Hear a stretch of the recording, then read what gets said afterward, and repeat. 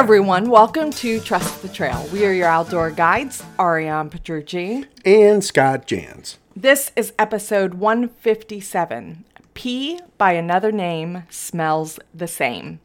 On this episode, Scott and I challenge each other on what we would do when encountering wildlife on the trail. We share some tips and answer a question: does peeing around your campsite really protect you? Well, we are here to tell you the truth, and you may not like it. Get talking about this topic. Just join in on our Facebook group page. Go to facebook.com/groups/Trust the Trail Podcast and start the conversation. Come hang out with us and be part of our community. So right now, remember, there are some killer deals out there because there's so many online retailers that have a whole lot of gear inventory. We've seen a lot of prices come down, specifically in backpacks and other pieces of gear. We put all of that gear in one place for you. Just go to thebackpackerstore.com, where the power is in the search. You can use the search area to type in the piece of gear that you want and then compare prices from all the major online outfitters like REI, Moosejaw, Camp Saver, Eastern Mountain Sports, Osprey Packs, Hyperlite, and all the rest. That's www.thebackpackerstore.com. There's even a section for coupon codes. What? All the places that offer coupon codes. In full disclosure, we built that site for you. We do take a small commission of any gear you buy. It's free for you, and it also helps support the podcast. So that's the backpackerstore.com. And by the way, I've seen a lot of activity on that site. So we really appreciate everybody going to that site and looking around. Thank you very much. Also, go to trustthetrailpodcast.com and sign up for our newsletter, email about trips, meetups, and events. We just sent one out on the 1st, but we're sending another one on the 15th for updates on what's opening up, what looks like it's going to be good. And so we have some updates. So go ahead and sign up for that newsletter. We also share some other specific goodies on that email. So I'll go ahead and sign up. So, Miss Petrucci, it has been crazy in our front yard with wildlife. All right. We were sitting here talking about wildlife when we realized that, over the course of the last 3 months, I think we have encountered Mother Nature taking over. Every animal, every insect, every possibility has entered our front yard, and they are taking back over the land. Yeah, it's like living your own private Lion King. Like the circle of life is happening in our front yard, and we live in the city. That's what's so crazy about it. It started with mockingbirds. Yeah, started with the northern mockingbird. Right, and we learned how to bird watch. We were very invested in the process. They were building a nest right outside of our home. And then they got a little on the territorial side. Yeah. Dino and Caledonia were wondering why they were being bird bombed. Right. with completely no warning whatsoever. And we became a nice little family with the birds. We became one. We were very excited to see these babies hatch until the king snake ate them. Until we walk out the front door and there is a snake on our front porch. Well, not just a snake. And no more bird. It was a king snake. No more birds. And no more birds. Then we have some unexplained infestation of bugs. Red bugs. Very beautiful, I might add. I can only say that they look alien to me. I've never seen these bugs before. They're red. They seem to have taken over our entire street. And then, as of Sunday, the bees moved in. And now we have bumblebees. I feel like I'm in the 1977 movie The Swarm. And again, our dogs are going, I'm being dive bombed again from the bird. And now the bees. The bees don't really seem to care. Like we actually, it's kind of funny. Like the bird was, the mockingbird would kind of like tell us to get away. But I stood next to this swarm.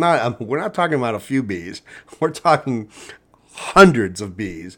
I stood next to them for 2 days, and Ariana was like, You know there's like bees right next to you, right? It's like the loudest thing. It's so like, loud. I know. I thought, like I was starting to, like hear humming in my ear. And she's like, no, that like a swarm of bees next to you. I'm like, what? Of course. So I am think allergic. They're pollinating. Yeah, and Ariane's allergic to bees. So you should see me when I'm trying to like get the dogs out of the front door. There's nowhere for us to go. It is either like through the swarm of bees and the snake and the birds dive bombing you, or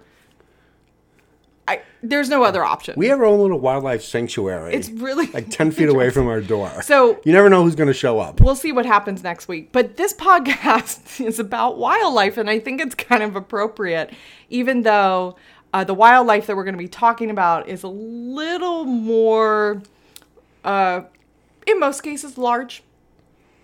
And for most people, that's the one thing that they're kind of, worried about. And, little, I don't want to say scared, but maybe a little, trepidatious, maybe a little there's a little fear in there about what if I see a bear. Tall tales about all the things that could go wrong in an encounter. And of course, we're walking into their territory, and they're perhaps a little perplexed as to why we are crashing their party. Right, absolutely. So we're just gonna go through a couple scenarios. Ariane's gonna ask me questions. I'm gonna ask her questions about what would you do. Yeah, and provide a little bit of like confidence for knowing what to do and how the different nuances are in encountering the different animals. Yeah, absolutely. So Ariane has graciously put Post-it notes together. And I've got I've got many Post-it notes, and I come in the house the other day, and Ariane goes, I have crumpled Post-it notes in my hand. I'm like, okay, you're going to pick some. And I'm like, I don't even know what I'm doing. I'm like, pick four. I thought I was in trouble. pick four. I thought this was some sort of okay, we're going to talk about things, but it was wildlife. So each Post-it note had a piece of, had a wildlife in there. So I'm going to go first.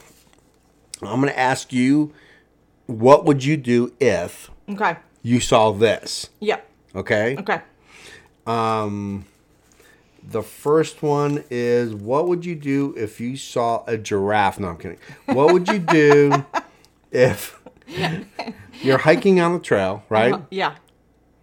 And you see a snake. What would you do?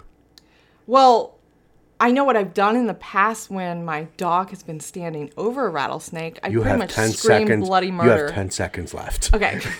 Am I close to the snake? Do I see it from afar? Or you're very am I close. about to step on it? You're about to step on it. And it's close. Realistically, I'm probably going to be shocked and I'm going to fall over like a turtle on my back, like a little cockroach with the legs dangling in the air, trying to get back up in a panic. It's probably realistically what's going to happen. I'm going to stop dead in my tracks, and I'm going to figure out what it's doing, and I'm going to go around it, very far around it. What if you can't? What if you can't go around it? It really depends on what the snake is. You're on a ridge. There's nowhere to go around it. There's a snake in the middle of the trail. There's thousands of different species of snakes. Is it venomous? I don't know. You don't know. Oh. It is coiled and it's hissing and spraying a venomous poison. I am going to stop and back up, and I am going to contemplate what my next move is going to be. I'm gonna give it its space, like an exuberant amount of space. And it's telling you, pick the apple. It's gonna be okay. I am not going near that thing. It's very likely that it's venomous and it's a rattlesnake. It sounds like you are talking about a rattlesnake. Well, actually, where we live in the southeast, it would probably be a copperhead, if anything else, because we have a ton of them out here. How many did we see at Dockery Lake? Oh, my gosh. And this guy was fishing in the lake. He probably pulled out 2 or 3 copperheads, and it was like, got another copperhead. Now, I've encountered a lot of snakes on the trail, and, in some cases, it's been our dogs have encountered them first and discovered them for us. But in most cases, they do disguise themselves pretty well. It's rare that you see them before you're probably on them. Right. So probably on the trail, you're only going to see them when the sun is hitting the trail, or there has been a tree that has fallen across the trail and they're hiding underneath that tree trunk. So yeah, it's happened quite a bit. I mean, I'll never forget the time I was on the Dockery Lake Trail, right off the Appalachian Trail. We're teaching backpacking boot camp, and that's when the detective police officer took our boot camp. Right. And I'm lecturing him. I remember. I'm lecturing him. We were right next to a creek, and there was a ton of tree blowdown, and wet. Those trees had been there forever, and so there was a lot of rotted tree, which snakes love that too. They love that wet wood, and a lot of leaves. And I'm standing there. I'm like, so whatever you do, we're collecting firewood, which is like that's usually going to be your snake encounter time when you're collecting firewood. And I'm lecturing them on beware of snakes, and he goes, "You mean like the one by your foot?" And I'm like, I looked down and it was a copperhead. Yeah. I'm like, yes, like that one.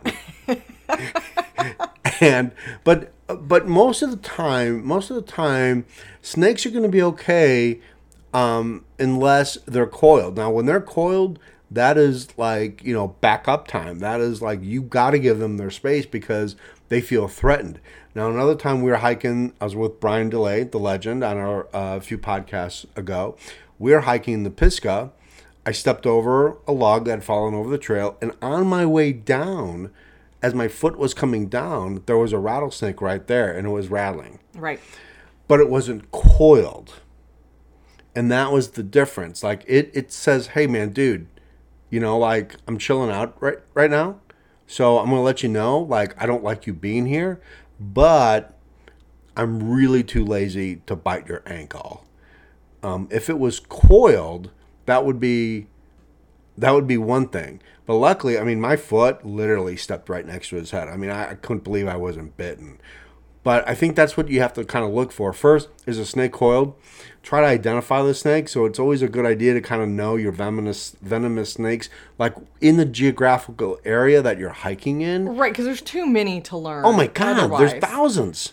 They're literally thousands. I mean, I thought the black snake that ate our birds were, I mean, it's not venomous. But still, I hated that snake. Right. To me, it was venomous. It ate the mockingbird. It could no longer mock us in the morning. Dino and Caledonia, I'm sure, were happy. They're very happy. Like, thank you, Mr. King Snake. But, you just kind of have to be careful, man. And you just, that's the one thing about snakes in the backcountry is that when you're collecting firewood, that's usually when you're going to get bit. When you're hiking over a log or you're in a very tree blown down area, that's probably where you have to be careful. As you were hiking in the Conasauga River, going through all that blowdown. Oh, so much. That's definitely where they were going to be. Right. It's notorious for copperheads right around the water line. It like stuck in all that debris and that blowdown. But I'm pretty sure I came very close to many of them, but I didn't see them. They're extremely well disguised in all of that. So first of all, here's the thing, we have to kind of clarify this because we're talking about snakes. Is that so? Wilderness First Aid, Wilderness First Responder School, they will teach you this. Just get back to the car as calmly as you can. Do not buy the snake kit at Walmart with the little razor. It's in a little yellow box with a little razor on it. Like, yeah, I've just been bitten by a copperhead. Just shave my leg a little bit before you bite into my leg. That venom is already circulating in your bloodstream, man. I mean, as soon as you get bit, it's in your system. There's no those old-fashioned times about sucking the blood out or cutting.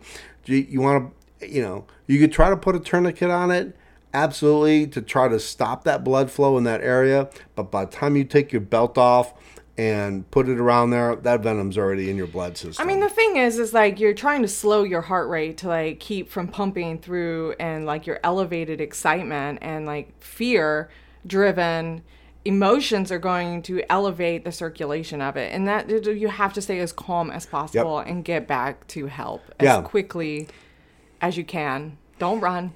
Don't skip. Just calmly, just say, "Oh man, I got bit," but hastily. Yeah, I mean, that's it. I mean,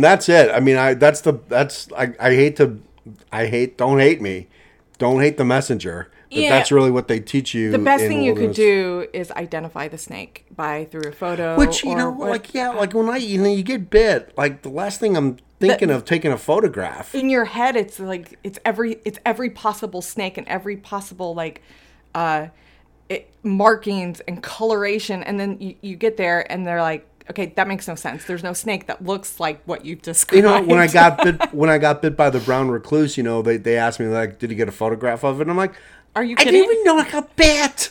What do you mean? Like, okay, snakes are tricky because there's so many different variables and types and some of the other species that we're going to be, well, I should say, you know, animals that we're going to be talking about.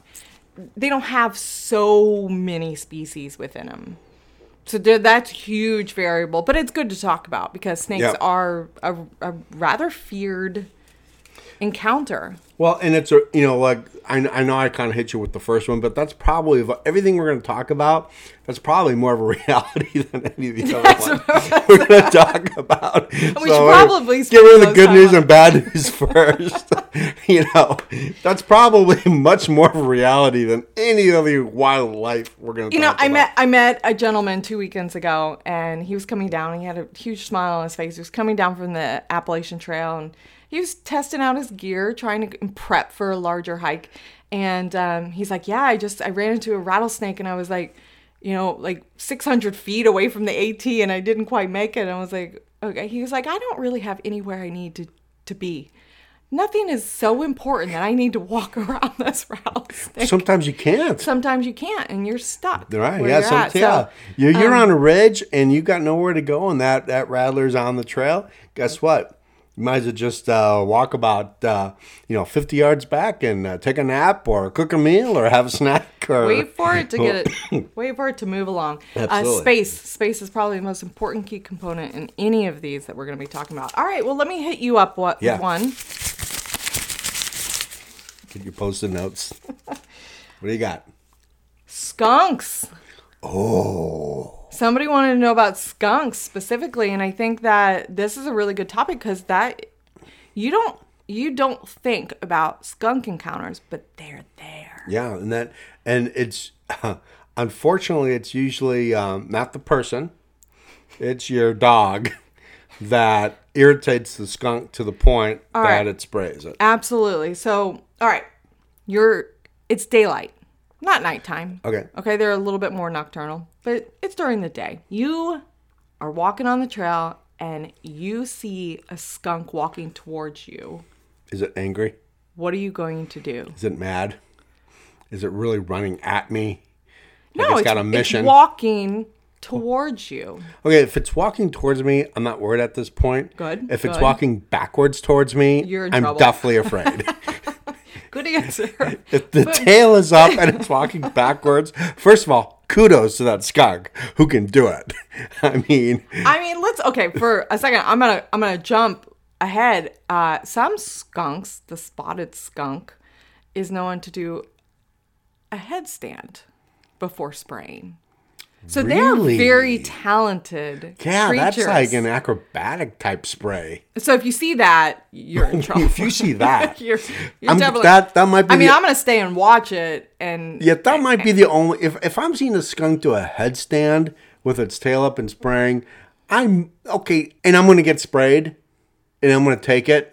Might as well take video. I'm going to probably take a photograph of that. Might as well take video. I mean... I want to see this in action. I mean... Okay, so... That smell might be worth it for that video. Because that's going to go viral.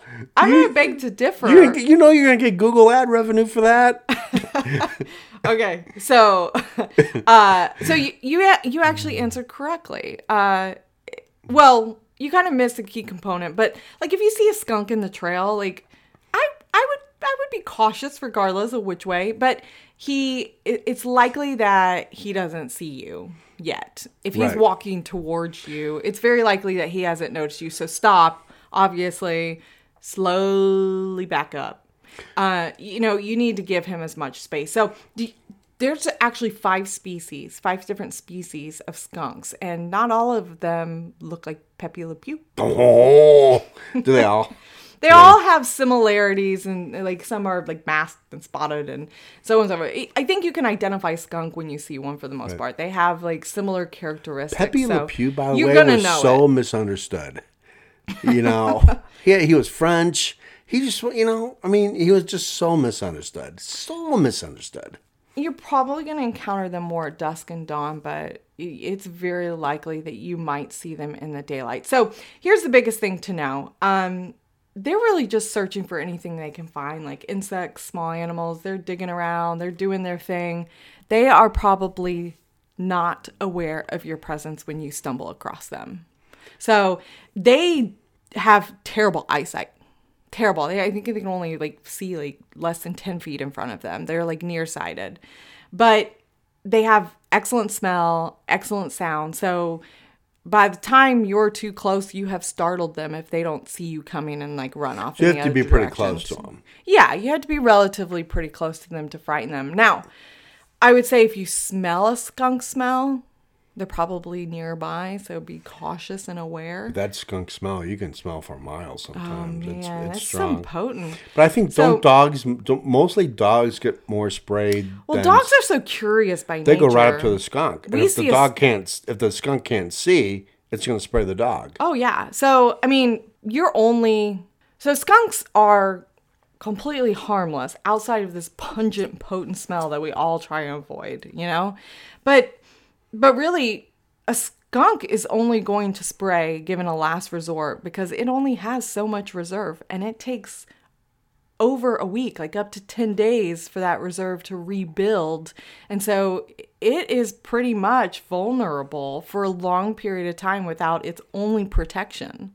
So it's really a last resort. So you really have to startle that skunk for it to go at you. And it's usually animals that do that. And I would it's usually think animals. They're curious. They don't see the black and white and then go, yeah, you have your space. I'm just going to leave you alone. But they have incredible accuracy and aim. And they can spray 10 feet, up to over 10 feet, actually, with like direct accuracy. And so that's why, dogs don't even stand a chance. No. And I would think too, like I was at a campground and I can't remember what campground I was at, but the skunks were readily viewable. I mean, they were all over the place. They are not concerned about No, you. they don't. I mean, in fact, they- they know humans real well and they know fear really well. So Yeah. about the only time you're going to get sprayed by a skunk Startled. is if you startle it, or I would imagine your pet becomes involved in that relationship. Usually skunk smells, to me, there's a dog involved.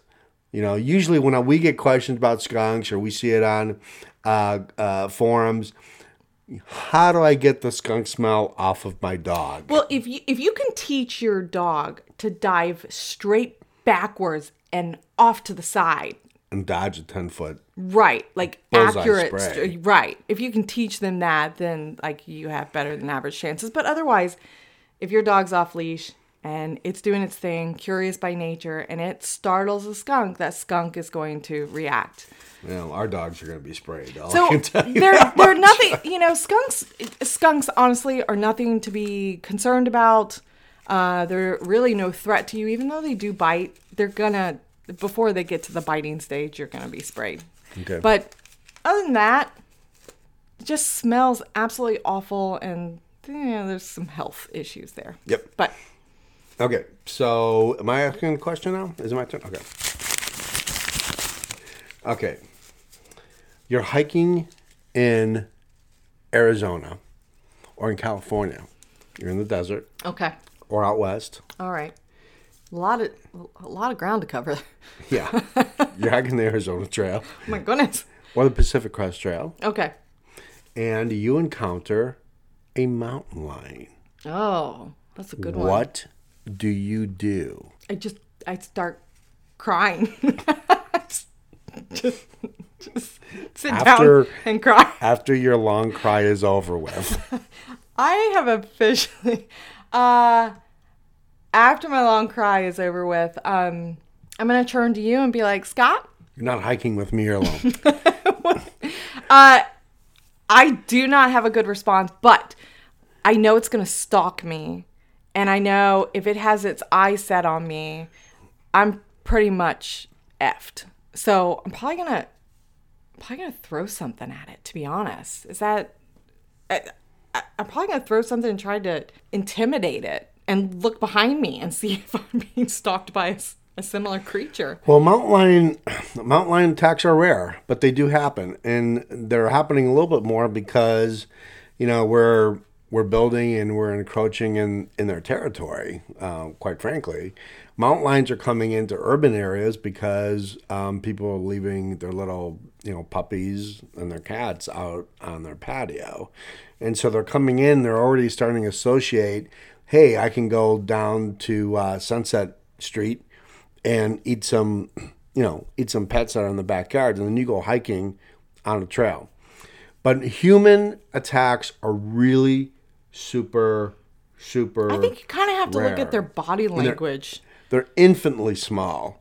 So one of the things that we would suggest when you're gonna, and some of them, there's been attacks, people that have been mountain biking. There's been a few attacks on for people that have hiking, and they've encountered mountain lions. Now, attacks are really super rare. I'm not saying you're not going to encounter them. I encountered mountain lion footprints when I was in the Sycamore Wilderness Canyon, but I didn't see any. All this wildlife, by the way, I would say like 99.9% of the time, they're going to see you first. And so you're never going to know that they're there. But as far as mountain lions go, you're more likely to drown in your bathtub. Good to know. Than be killed by a pet dog or get hit by lightning. And quite frankly, if mountain lions had any natural urge to hunt humans, we would be in big trouble. Because there's a lot of mountain lions out there. So they normally don't hunt humans. It's usually very, very territorial. They're hungry. We have taken their food supply away, and they're desperate. And so, by the way, this podcast, it's all going to come back to us. I mean, we are in complete control of all this wildlife encounters in the wilderness. Right. It's really us. But mountain lions are really rarely are going to attack at all. If you're hiking and you see a mountain lion, what do you do? Well, just stay calm. You stand your ground, just like you said. So don't cry. That's not calm. Well, don't try shed a not tear. to cry and show the mountain lion weakness. Try not to cry. All right. Maintain direct eye contact. I can see that. Stare it down. It's going to be hard to do if you're crying and you're wiping your tears off your eyes. I won't cry. It's going to be hard to do. If you're hiking with children, pick up your children. Right. They're an easy... But you can't do that without bending down. You have to be taller than the mountain lion. That's the goal. You have to be bigger than the mountain lion. Okay? You have to be bigger than it. And never, ever, ever, ever turn your back. Yeah. Because that just instinctively things... Your prey. Your prey. So never turn that. And then You're just an back easy away. Chase. Back away slowly. Very strong. Make sure that you are in control of your situation. And back up, but for the love of God, look where you're going when you're backing up. You trip on that rock, you might be in trouble. So mountain lion encounters are very rare, very, very, very, very So they're rare. more standing their territory up against you. Yeah, More than looking for trouble. yeah. I mean, it's again, it's the only reason why mountain lions actually make themselves visible is because they've gotten to the desperate point of food, and so they're going to come and challenge a person they think they can take down. It's probably always good if you're in a geographical area where there could be mountain lions to maybe have a hiking partner and kind of hike as a team, depending where you are. But for the most part, you're going to be okay. But if you see one, or if one challenges you, just do not turn and run. Stare down that mountain lion, make noise, and just give it some space. But do not turn around. That's the big key there. Good advice. Yeah. And Okay. then cry. And then cry afterwards. Right. Okay. After you become strong. You're next. All right. Well, we're talking big encounters here, so let's go moose. Let's go directly at the moose. So, moose is interesting. You've had encounters with moose, so you should be able to answer this question correctly. You mimed a moose one time. I did mime that there was a moose encounter. You had a moose encounter, and then you mimed it to tell me there was a moose in camp. I was very excited about this moose. It comes running at me. It's a small, well, it's not small baby. It's like an adolescent. The That thing baby was taller than I. us. What are you talking about? He was still so young. But knowing that, I was very thrilled. It was the first moose I had ever seen. So definitely thrilled. So no, I didn't go chasing it. I walked the other way to let you know that I had just seen a moose and rub in your face that I had seen a moose. And then you mimed it Quietly. across what everybody saw. Because I didn't want it to run away. I think Ariana's miming right now. That is the point. I gave it space and I was quiet and I didn't yell at it. Things you should not be doing. Okay, so you encounter a moose, right? And you're relative safe distance. But the moose drops his head. And you're not really quite sure. And it pees. Are you in danger? Or can you continue on? Well, so based on the experience I have had, I saw a bull moose come into camp in Isle Royale. Mm-hmm. And him, big boy, and I were pretty close to each other face to face. Right. I'd say about 20 yards. Okay. We looked each other in the eye. Okay. And luckily for me, he was chasing his date for the night. And he looked at me and he probably ascertained that I was not suitable for his needs. And This is turning into an X-rated podcast. And he started to go and crush trees like you would hear in some kind of sci-fi movie. Towards you or away from you? Away from me. Okay, so he went to go chase. I stood there and I was frozen because he was gigantic. oh, they are massive, and It was a male bull moose. Right. I mean, I think Right. Extremely intimidating, but beautiful. beautiful, but very intimidating. Absolutely. So what if he had started walking towards you? What would your reaction have been? I would have just started backing up. I would have looked him in the eye and just kept on. I would have backed up. And those moose are fast, too. Yeah. So I think they can run about 30 miles an hour, which is faster than you. Yeah. Yeah.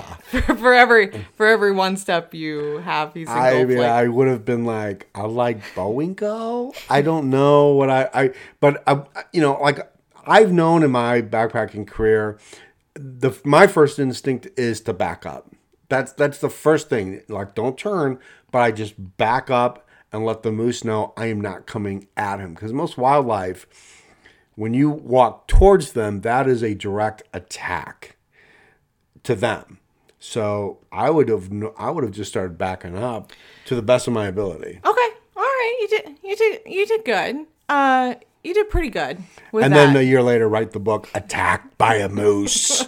So moose are moose are unique because they're enthralling, they're breathtaking, they're gorgeous, they're intimidating. Like, you know, all you want to do is just sit there and stare. You want to stand and watch every single move because they're very enthralling creatures. And they're also kind of very curious of you. They're not necessarily frightened by you. In many cases, you can get really close to a moose and think it would be safe to kind of walk up towards it because it's just eating grass, you know, it kind of wants, you know. Yeah.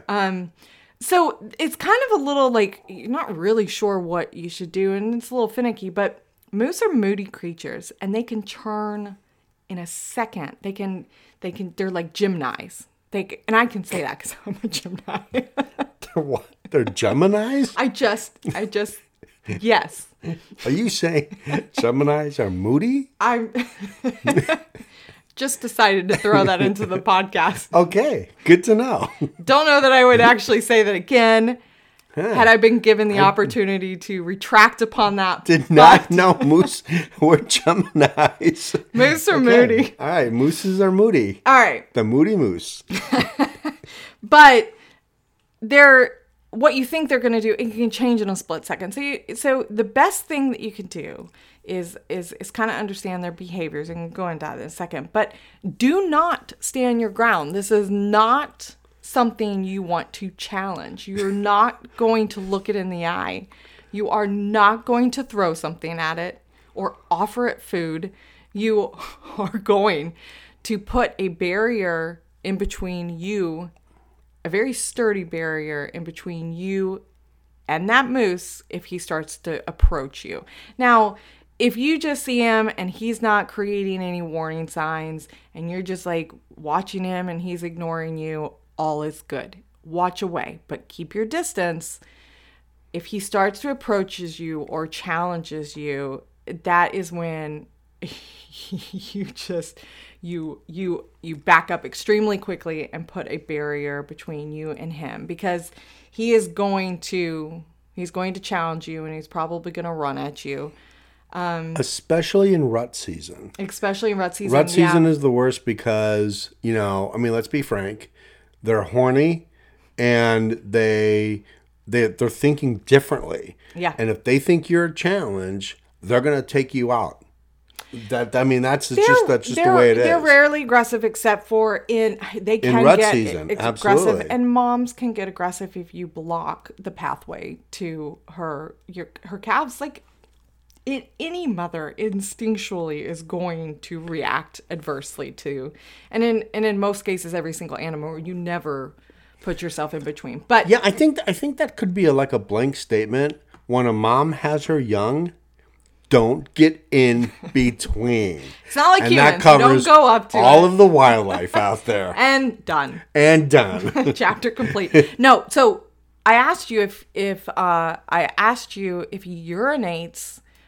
You know, do you feel safe moving forward? He's dropped his head and he's urinating, right? Well, I think that's a trick question. That is a bad sign. That is a bad sign.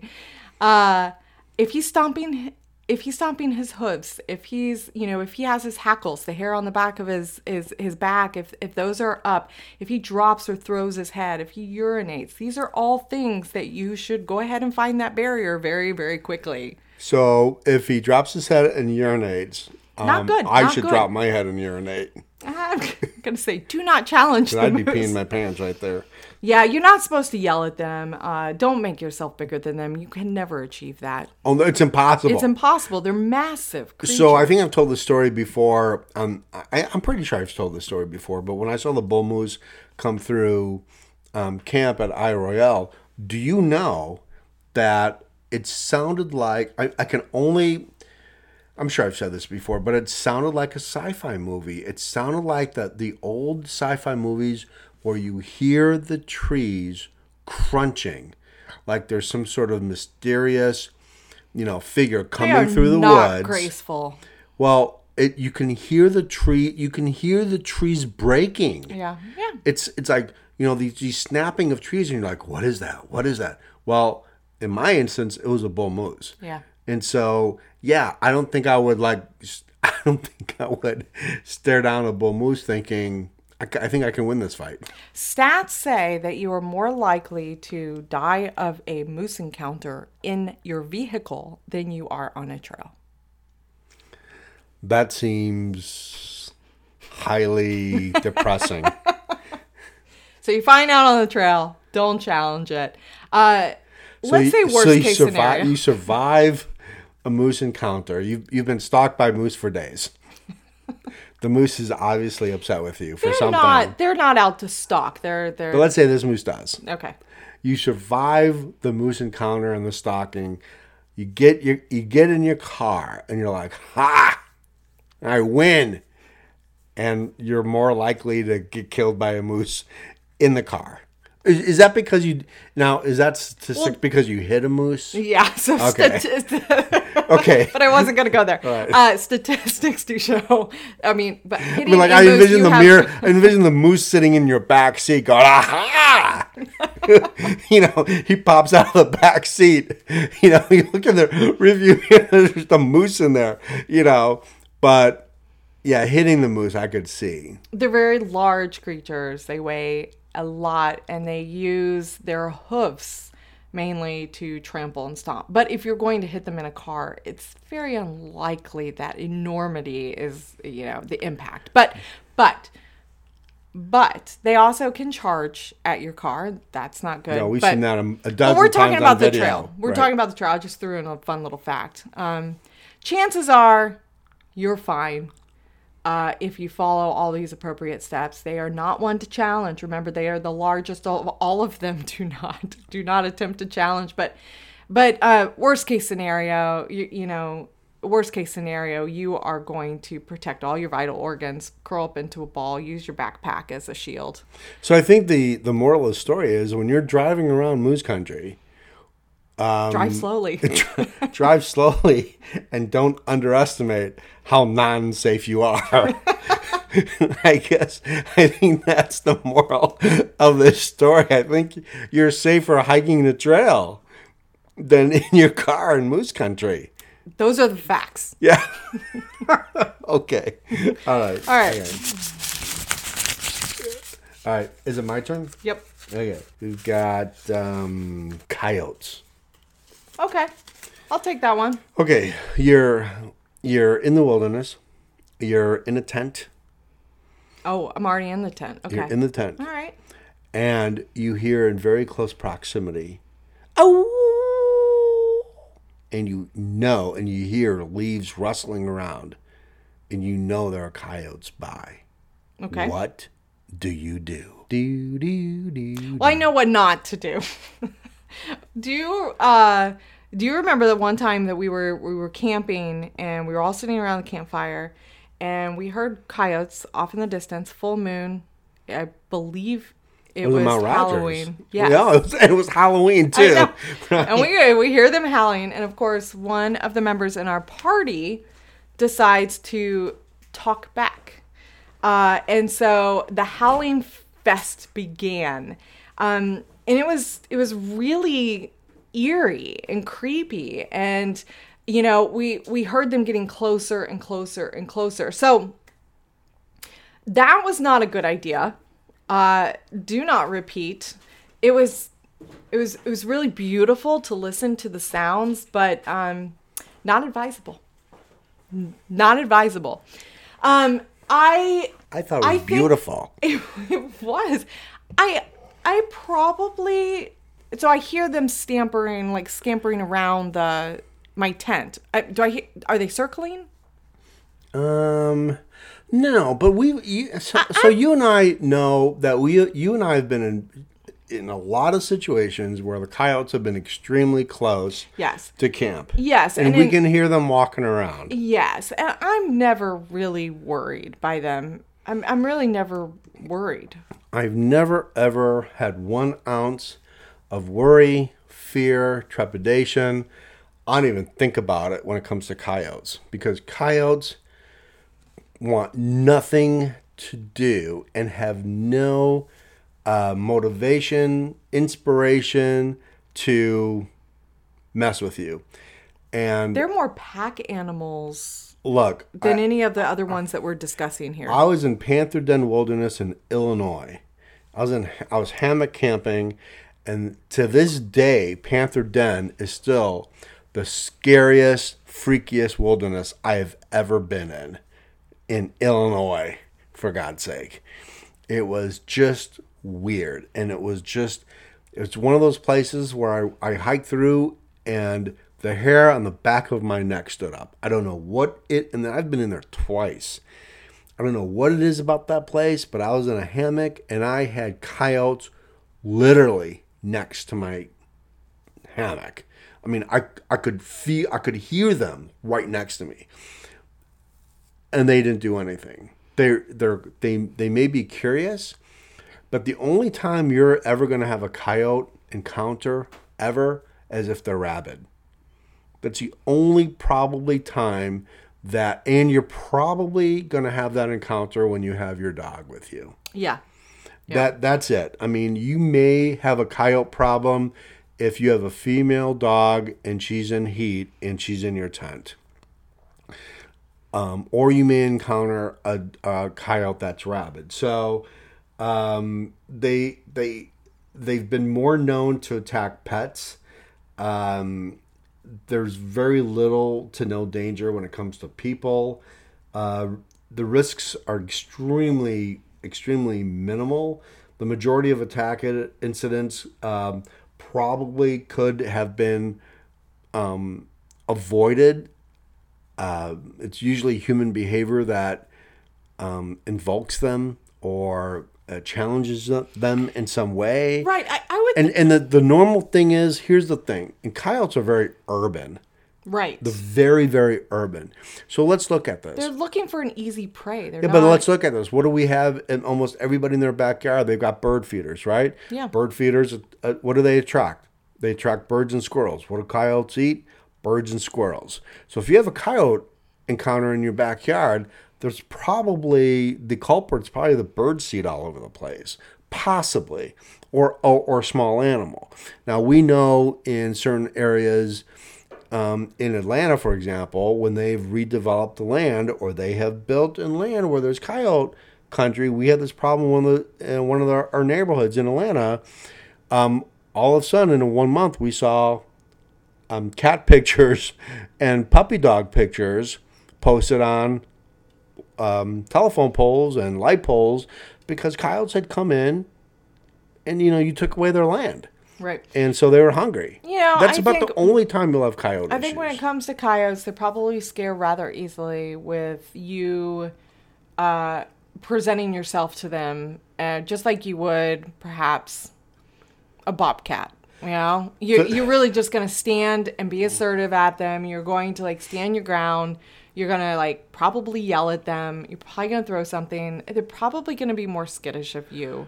Yeah, coyotes are going to be... Unless they pack up. Yeah, coyotes are going to be a lot more skittish. Stand your ground. Again, any kind of wildlife, prey, where you're part of the food chain, you never turn around and run. You're just going to have to stand your ground, walk backwards, give them room. If you can throw something at them, throw something at them. You never want to get that close to, have to, slap them on the snout. But again, the only time you're going to encounter, you'll hear them. They'll come near your tent. They'll come near your hammock. Absolutely. But they just don't want to be by you. I am fairly certain that I encountered a coyote or a small bear, but it's very likely more a coyote. We were doing a boot camp in the Cohuttas. No, not in the Cohuttas. We were at Dockery Lake. Up towards the Appalachian Trail. Blood Mountain Wilderness. Yeah, this was years ago. And, we always have our dogs with us, And in this one case, I had, a woman want to borrow the dogs because she was a little nervous and fearful. And so I was like, sure, borrow out my dog, rent him for the day. So it'll be an extra charge, please. No, and that's not how, it's not how that worked. If I was smart, we it would have been. We actually pay you. Here, take the dogs off of our hands. We need the break. I woke up in the middle of a dead sleep, to the most foul smelling smell that I've never smelled anything so pungent and powerful and disgusting. I actually thought that I had urinated myself in my sleep. That's how powerful it was. And I woke up and I was like, whoa. And I felt something and it scurried right past me. And I was like, the one time I don't have my dog. Seriously? Could have been a fox, too. It could have been a fox, too. Something small enough. And it was confirmed because the individual camping near me was up the hill in a hammock, and he had brushed by this said thing, had brushed by and knocked him to where he was rocking his hammock all night. But yeah, so you know they are out there, but they're not looking. Well, foxes generally they mark their territory, and so I'd probably say it's still iffy. Jury's out on what it was, but it was pungent, but small enough. In the house, or a small bear. It could have been. Could have been. Bears mark their territory too. Okay, whose turn? Yours. Oh, my turn. And you turn. have one last to talk about. Speaking of bears. Okay, my turn. What? And this is the big one.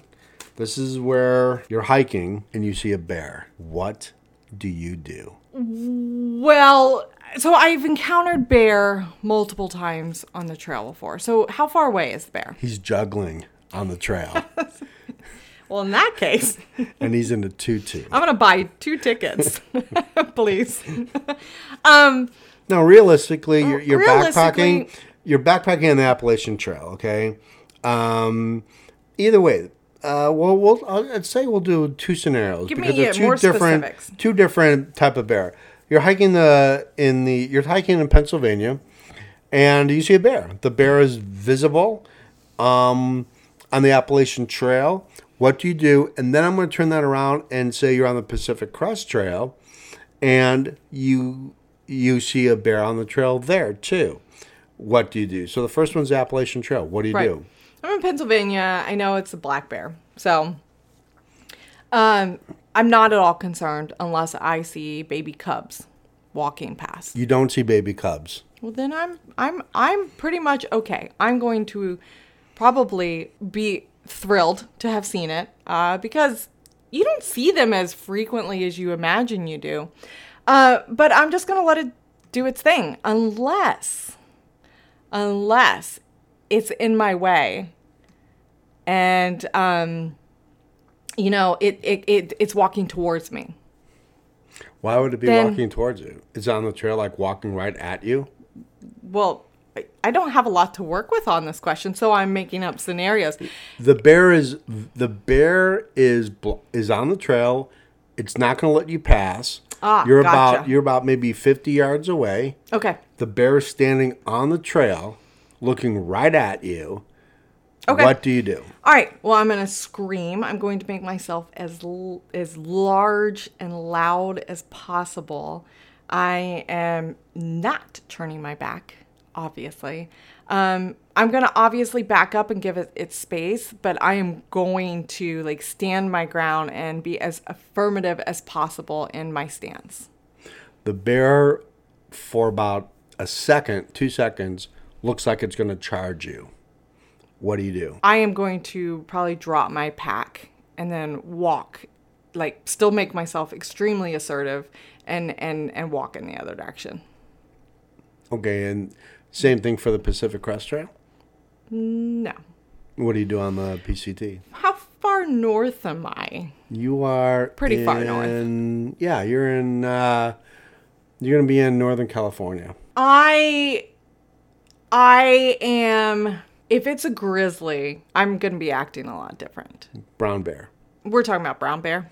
Brown bear, black bear. They've got both up there. Right. Can you tell me what kind of bear it is? It's named Hazel. It's a friendly bear. It asks you if you have your iPhone and would love to take some selfies with you. I'm going to bring him on the podcast. So this is a big one. This is we're kind of joking around about the bear stuff, but look, This is one of the biggest, I don't know if it's a pet peeve of mine. I don't know if it's, when I hiked the trail in 2003, this was the most common question I got. Did you see a bear? Did you see a bear? Was there any bear out there? Well, the answer is, and I think that's the biggest fear. I would have to say it's probably mountain lions or bear, because in some parts of the country, you're part of that food chain. In other parts of the country, you're not part of that food chain. So what do? So let's take the southeast first. Let's talk about the Appalachian Trail and the black bear in the east. So here's the reality of the black bear situation. The black bear situation in the southeast is that they want nothing to do with you. They don't like you. You are a pain in their butts. They don't want to be your friend. They don't want you to pet them. They don't want you to look at them. They just don't want to be around you. So in the case scenario that I gave you, if you saw a bear in the trail and you saw a single bear standing 100 yards away from you on the trail, I would also look up. Are there any young bear up in the trees? Right. Because most mama bears, if they're in protection mode, they instinctively send their young up in the trees and to climb the trees. Right. And she sends them up there, and then she'll kind of stand around. So if you see a young bear in the tree, or you see a black bear up in the tree, that means that they are already in I'm a little scared mode. So then you ascertain, what your surrounding is. Is there any other black bear around? Do you see any other bear? Now, I've had a lot of bear encounter. A lot. Now, one time, never did a bear actually ever come up to me and say, hey, what's up? What are you doing? Let's talk. And never. I've had bear run right across from me on the trail. I mean, literally right across. In fact, it ran so fast in front of me on the trail, I had to think about whether it was a black bear or a dog. Right. They are. It ran that fast in front of me in front of the trail. I've had a bear 20 yards behind me sniffing in a campfire when I thought it was a person coming up from a creek. And I turned around like, oh, you're a bear. I've encountered a baby bear, a young little cute thing, run across the trail directly in front of me. And my first reaction is, whoa, I'm in trouble. Because I knew Mom knew exactly where I was. That's right. She did not like that I had just had that close of encounter with her young. And I was looking all over. I was looking everywhere and just trying to be as swift to get out of there. Of course, I was hiking with a partner, and we were pretty far away, and I screamed back to her. I go, "Baby cub," and she goes, "Lady cup." So we're screaming back and forth. She was convinced that I was screaming lady cup at her, and she couldn't understand why in earth I was screaming lady cup. So it was a pretty good story. But Mom never serviced. All was good. But my heart was racing there for a second. I knew I was too close. I think that's the normal reaction. Your heart races for a minute, but you've got to think logically about what the situation is. They don't want to be with you. They don't want to be around you. So real quickly, huge difference between bear encounter and bear attack. Huge difference. A bear encounter means you are in somewhat close proximity and you can see the bear. It's on the trail. It's up in the tree. I've seen bear up in the tree driving on forest roads before. The bear may reveal itself to you by running across the trail like it did to me. You may spook the bear. It may just dart out and run. We've seen that many, many times. That's a bear encounter. A bear attack is when you are physically in close encounter with the bear. and a bear does not want to attack you. The only way, there's two ways a bear is going to attack you. One, you are in between him and his food source, which is your food bag you did not properly hang in the backcountry. Two, it feels so threatened that the baby cubs are around, and mama bear is going to probably bluff charge you first. And a bluff charge is get back. It will bluff charge you. And that's usually when people turn around and run. And in grizzly country, that means you are now food. Yep. And we'll say that again. Bears will bluff charge you. They'll do a 2-second real quick run at you. Enough for you to panic. And in grizzly country, when you turn around and run, you are now a food source. In black bear country, it's the same bluff charge. You just keep walking backwards. You have to keep cool when you see a bear. You just got to keep cool. The funny thing I love about most tidbits about when you see a bear, what should you do? I love the part where it says, get out pots and pans and make as much noise as you can. Like, dude, if I have a backpack on and I see a bear and it's charging me, it's gonna be a minute. Can you just wait a second? Yeah. I need to gear up for a moment. Yeah. Bear, just hold on for a second. I'm gonna take off my backpack. Let me dig in my backpack. Let me get my pots and pans out so I can make as much noise. I love that. Make as much noise as you can by cleaning pots and pans.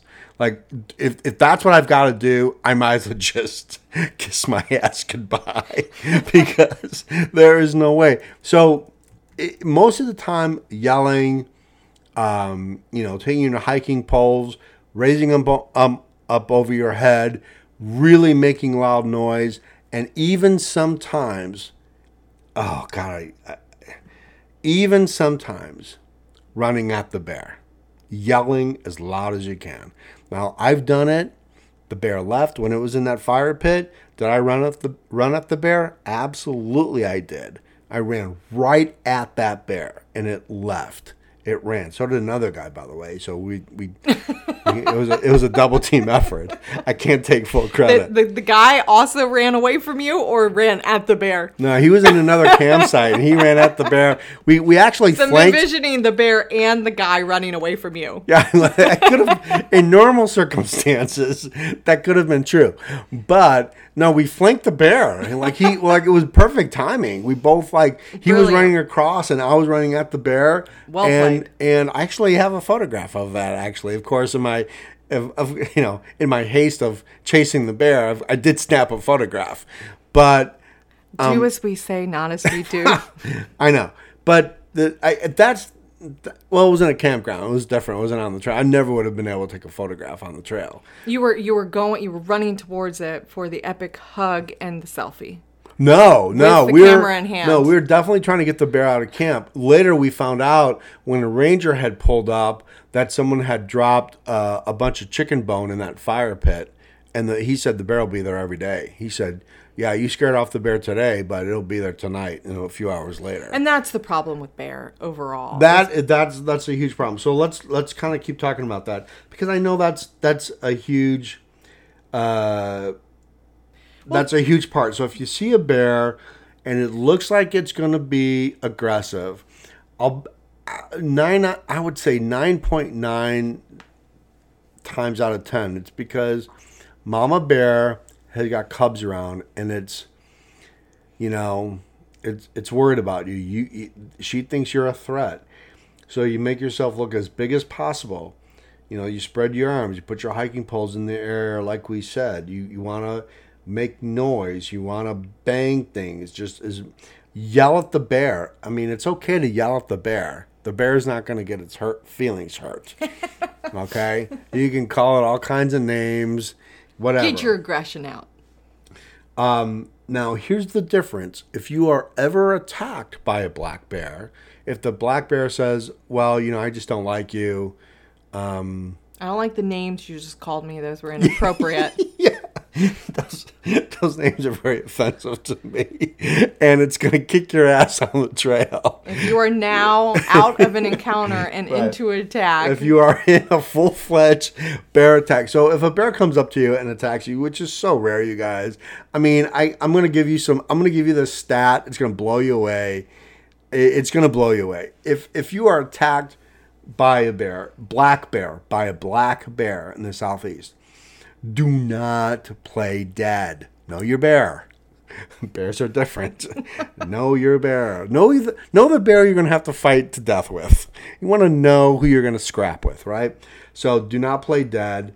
You want to try to escape the bear. Here's the bad news. You're going to have to fight with the bear. It's going to be a good old-fashioned street fight with a black bear. I don't know. I'd like to sugarcoat it in a way, but knives out. Yeah, it's going to be a good old-fashioned street fight with the bear, and try to punch it in the nose, as hard as you can. At that point, you are in full-on protect your vital organs from as little bodily harm as you can, and or go into major attack mode. Yeah, and it's so rare, you guys. I'm going to give you these stats in a minute, but it's so rare. In a brown bear attack, it's completely different because you're prey. That's the big difference. If you're hiking out west in the Pacific Northwest, in Alaska, you see a brown bear, grizzly bear, you're a prey. You're part of the food chain. So in that case, grizzly bear, you do play dead. You do just play dead. And so don't misunderstand the difference between grizzly bear and black bear.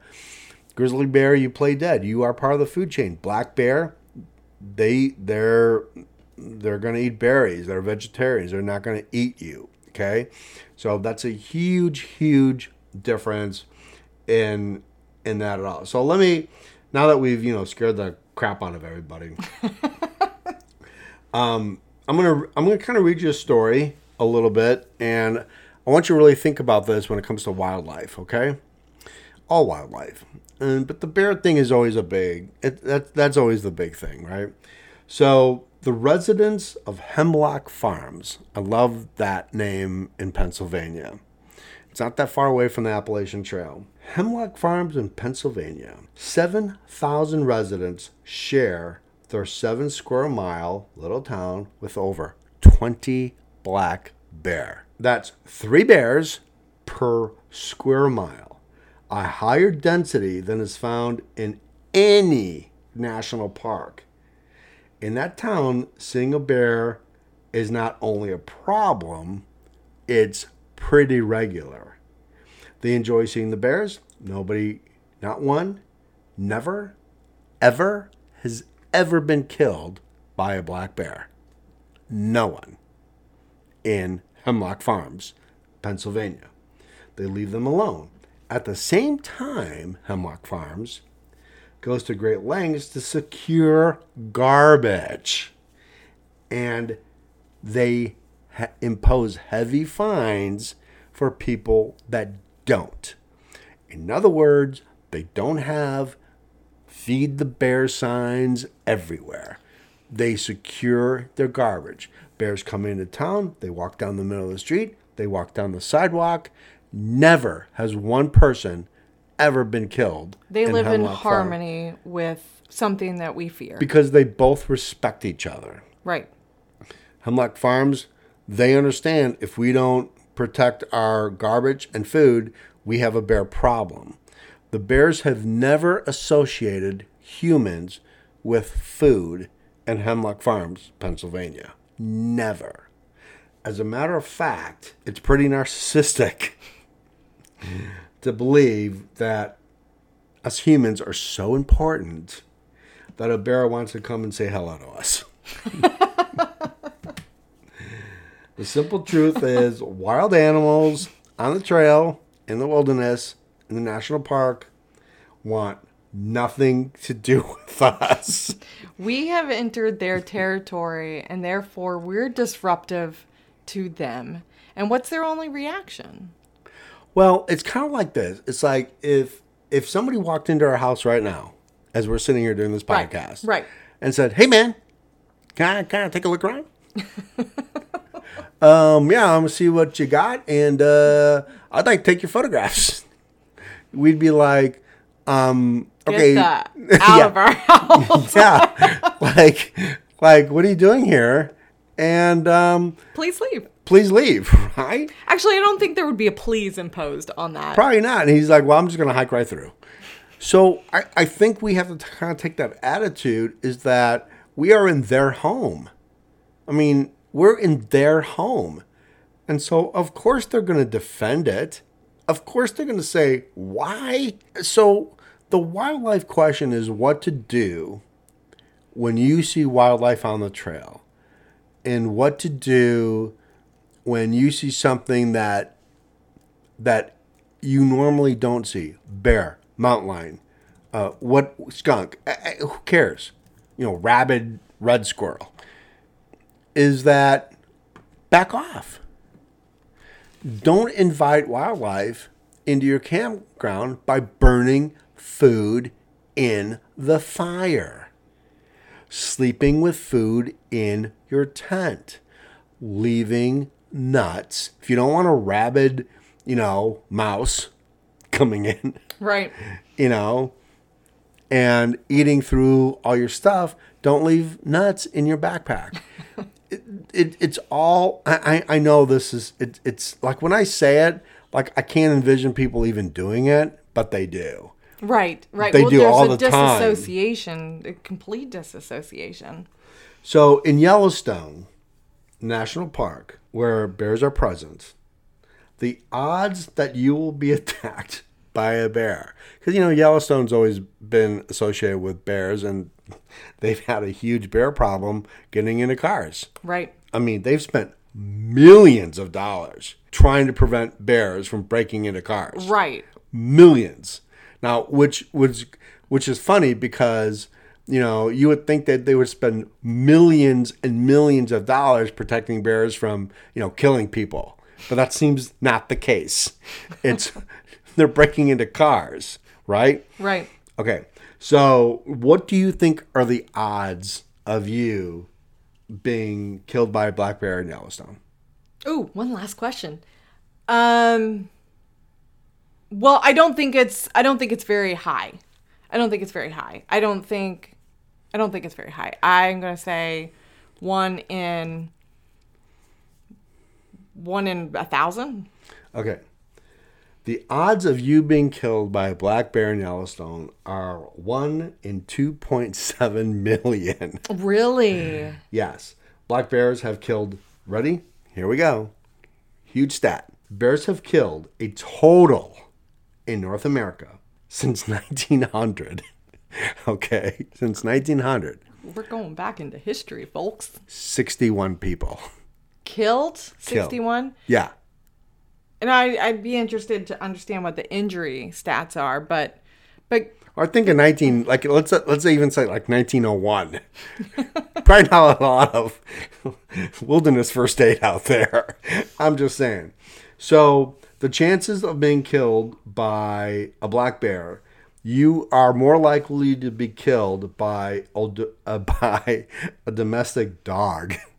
Bees, as we've encountered in our front yard. I'm definitely going down in our front yard. When we take Dino and Caledonia out tomorrow, we're more than likely being killed by those bees. They're not murder hornets, but the bees in our front yard than we are a black bear in Yellowstone. We're more than likely to be killed by lightning. That stat, I believe. We're more likely to be a victim of a crime walking back to the car from a parking lot than a trail. So if you look at stats, if you want to be safe from wildlife and really be safe at all, the safest place a person can be is in the woods. All right, let's all head out to the woods. That is so. I think that we wanted to. There are some basic common sense and some basic. I gotta be careful when you're out on the trail. Absolutely. Right. Absolutely. You have to do your research. You have to know, we always say, you've got to know where you're hiking. If mountain lions and cougars are a factor of the trail that you're hiking on, then be prepared. If you are hiking the Appalachian Trail and you are worried about black bear, then get to know the facts about what you're going to do and how you're going to react when you see it. If you're hiking the Pacific Crest Trail and you are worried about, mountain lions and brown bear up north, know what you're dealing with. And I think the biggest part of not being able to encounter wildlife or knowing what to do when you do encounter wildlife, whether it's snakes, skunks, coyotes, wolves, mountain lions, black bear, brown bear, giraffes, elephants, and long-haired geese. Long-haired geese? Yeah, that's a song. That was from the Lincoln Park Zoo back in Chicago. Some honky-peck camels and some chimpanzees. Some cats and rats and elephants. So all the above. All the above is you just gotta you gotta do your research and be confident on the trail that most wildlife just don't want to be around you. We are very narcissistic as humans, thinking that wildlife wants to get us. They want to get us. They want to get you. They're going to get me on the trail. That's the furthest thought from the mind. The only time they want to get you is when you piss them off. And isn't that our human nature? Aren't we the same way? If someone comes up and invades our space, or they come up to us and they say, whatever, don't we get a little irked and we get a little protective? It's really the same thing. So, yeah, I definitely think that is. So we're going to answer this big question. This is a big question. This is huge. The P question. We talked about it. This is the name of the podcast. Right. So here's the pro tip. And so I'm for years I did this wrong, and I thought I was doing it right, but I was wrong, and totally admit that. We get a lot of banter, and we hear a lot of we see a lot of posts around, I'm gonna pee around my campsite. I'm gonna urinate around my campsite, and that's gonna keep the wildlife away. Right. Claim your territory in the wilderness. wilderness. I'm going to claim my territory. So I'm going to pee a perimeter, which is a lot of urine, by the way. If you can pee a big circle around your campsite, you've drank a lot of water that night.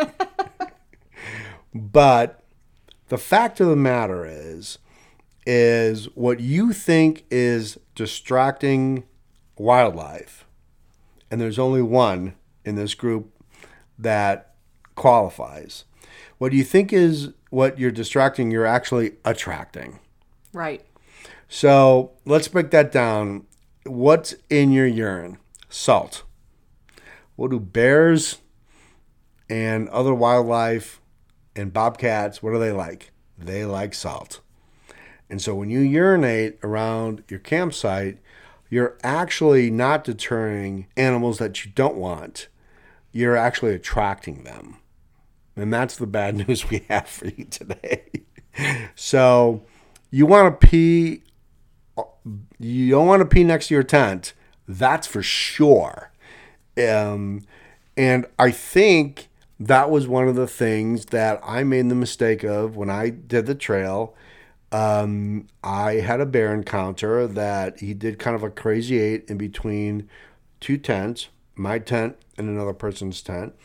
We hung our food appropriately. We had no food. We did everything right, which I think was probably a good thing. And the bear came in, and he did kind of a crazy 8. He came in, he walked around my tent, walked around the other guy's tent, came around and sniffed, because I could hear the sniffing, but I was so tired I didn't care. But guess what I did? I had peed by my tent. You thought marking your territory was going to deter wildlife. For a long time. Yeah. I did. A lot of people have that misconception. Yeah, and that's wrong. So the only animal that you're going to deter is a skunk, ironically enough. Skunks hate human pee. It is rather ironic. Yeah. So You would think they'd be attracted to the smell. No, it's kind of like karma for a skunk. You know, like you've sprayed me and my dog hundreds of times. Here, there you go. But I could see that. But as far as bear, mountain lions, and any other big wildlife you don't want around your campsite, do not pee around your tent. It's an invitation. It is an invitation because bears, you know, they have smelled everything in the wilderness, you guys. If you think that they have not smelled everything in the wilderness, you are living in a fantasy world. They know everything. And when they come around your campground and they smell something salty, they're going to be curious and they're going to come in your campground. And that is the hard fact truth about peeing around your campsite. It doesn't deter squat. And I don't know what to say. Even if you squat to pee. Even if you squat to pee. You got a joke of mine. Yeah, pee to squat, squat to pee. I did. That was a good one. That was awesome. Anyway, you guys, we hope we gave you some value on this podcast as far as, you know, some tips, things to think about when you're out there and, you know, and wildlife. Remember, odds are, statistically speaking, you're going to be just fine. You're going to be okay. Thank you guys so much for listening. If you enjoyed this podcast, we'd really appreciate it if you posted a comment on Apple Podcast or on iTunes and help us spread the word of our podcast. We'd really appreciate a review on any of our podcatchers or any of the podcasters you listen to. Shout out to our lovely and amazing Facebook members. Of course, our Facebook members gave us the idea of the podcast on that, so we really appreciate that. Of course, our patrons who also help support the podcast: Ted Jones, Dave Boyer, John Phillips, Rick Hornick, Jerry Burleson, Shirley Nutt, Jerry, Suzanne Johnson, Brad Wolf, Helene, Mike Pellet, Jacqueline, Danny Bowen, Jack Masters, Amy Teppendorf, Jeff Nyman, Kathy Kinnison, Bob Esser, Matthew Creecroft, Vicky Thomason, Becky Wenger, Jill Lang, and E.J. Newell. If you don't know what Patreon is a secure platform that lets you support your favorite podcast. All you need to do is create an account, go to Trust the Trail Podcast, and as little as $2 a month, get special benefit for exclusive content. Our podcasts are available on iHeartRadio, Apple Podcasts, Spotify, Google Podcasts, all the big ones. If we're not on your favorite podcatcher, please let us know. We will definitely get on that for you. Remember, you can follow us on Instagram, Trust the Trail, and our Facebook page, Trust the Trail. Remember, the trail gives you everything that you need, no matter who or what you encounter. By just trusting the trail, wildlife will communicate to you what it wants you to do. So if you remember 2 words, back off. That's a big, big thing. Anyway, guys, thank you so much for listening. Remember, the trail gives you everything you need. So trust the trail, you guys. Bye. Bye.